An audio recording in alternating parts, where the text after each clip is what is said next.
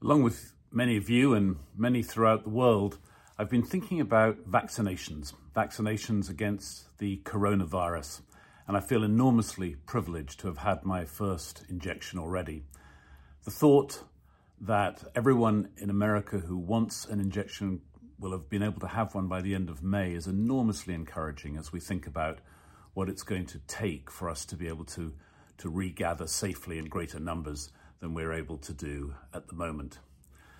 But along with all of this hope, there are also a plethora of articles talking about vaccine inequity and how first world countries are often perceived as hoarding the vaccines and making it harder for others to get. There are inequities within our own country in terms of continuing health, and I'm pleased that the District of Columbia prioritizes zip codes where there are a greater number of people who are at risk for the virus.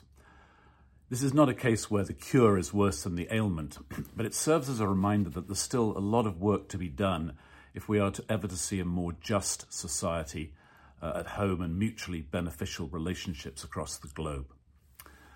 Biblical scholar N.T. Wright calls justice, along with other themes like love and beauty and freedom, he calls justice a signpost, but a broken signpost.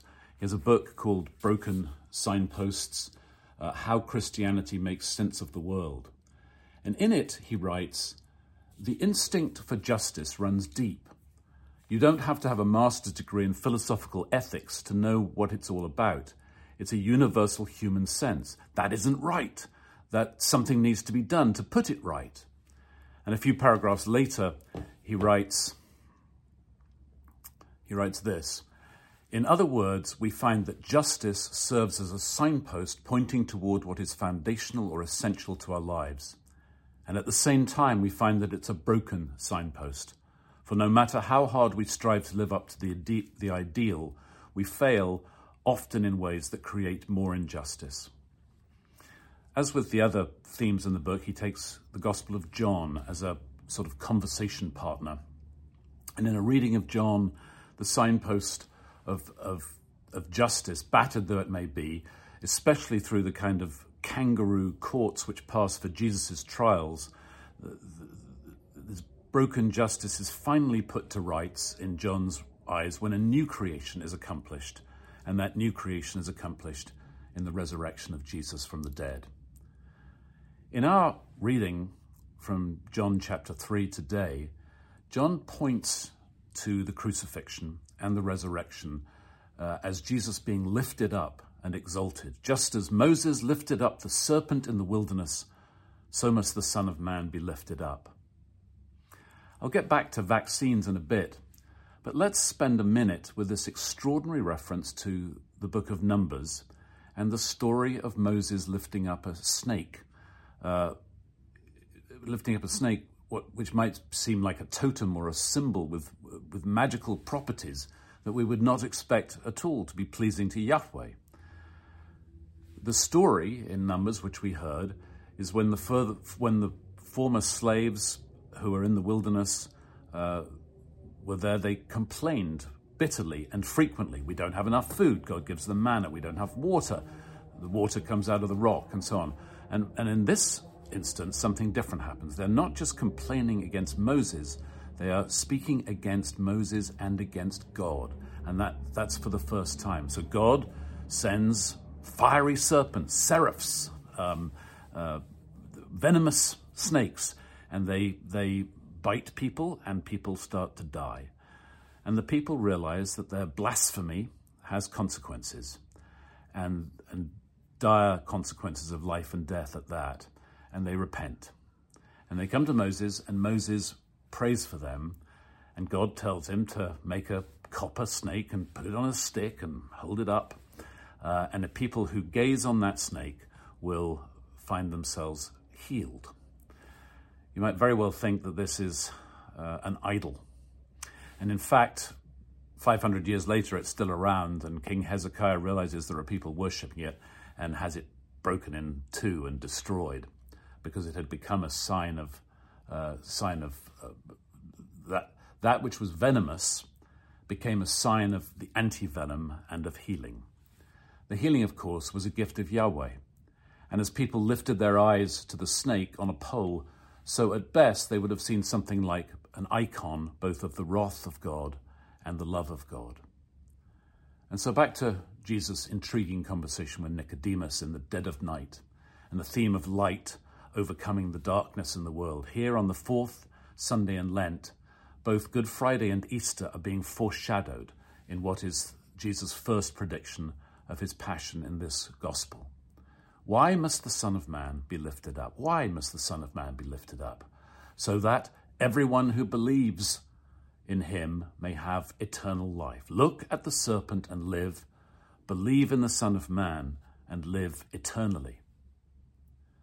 Barbara Brown Taylor has written, if the people believed that the bronze serpent was responsible for their cure, then that snake was an idol, and Hezekiah was right to snap it in two.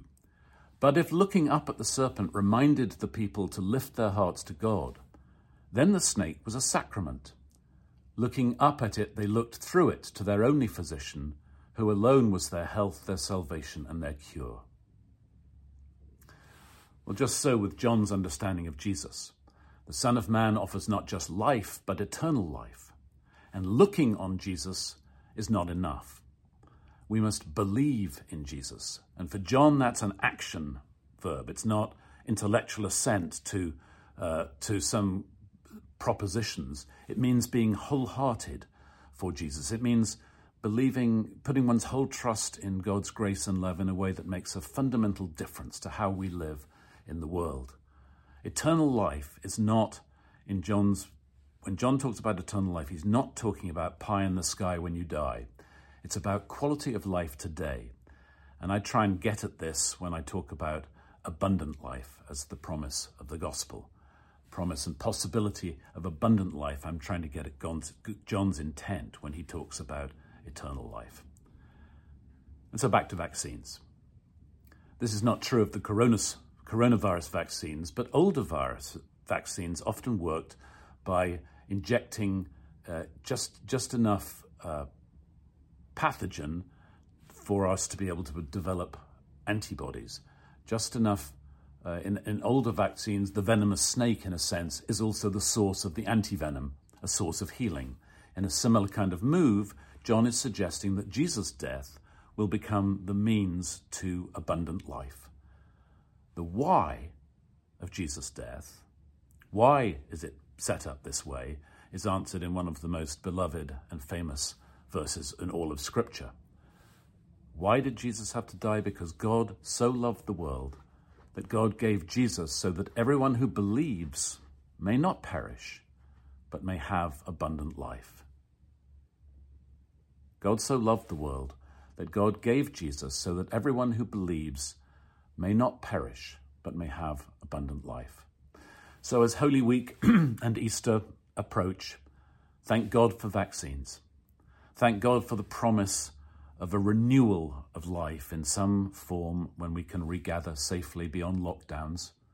But keep lifting your eyes to the cross. Keep looking past the cross to the source of life, to the source of healing, to the source of abundant life today and forever. For in gazing on the cross in these last weeks in Lent, we can recognize anew the mystery of costly grace and Jesus' absolute integrity, and how they're embodied in him, and how they, by his choices, open the possibility for us of abundant life today, an abundant life in an ever more just world, and abundant life forever in the world to come.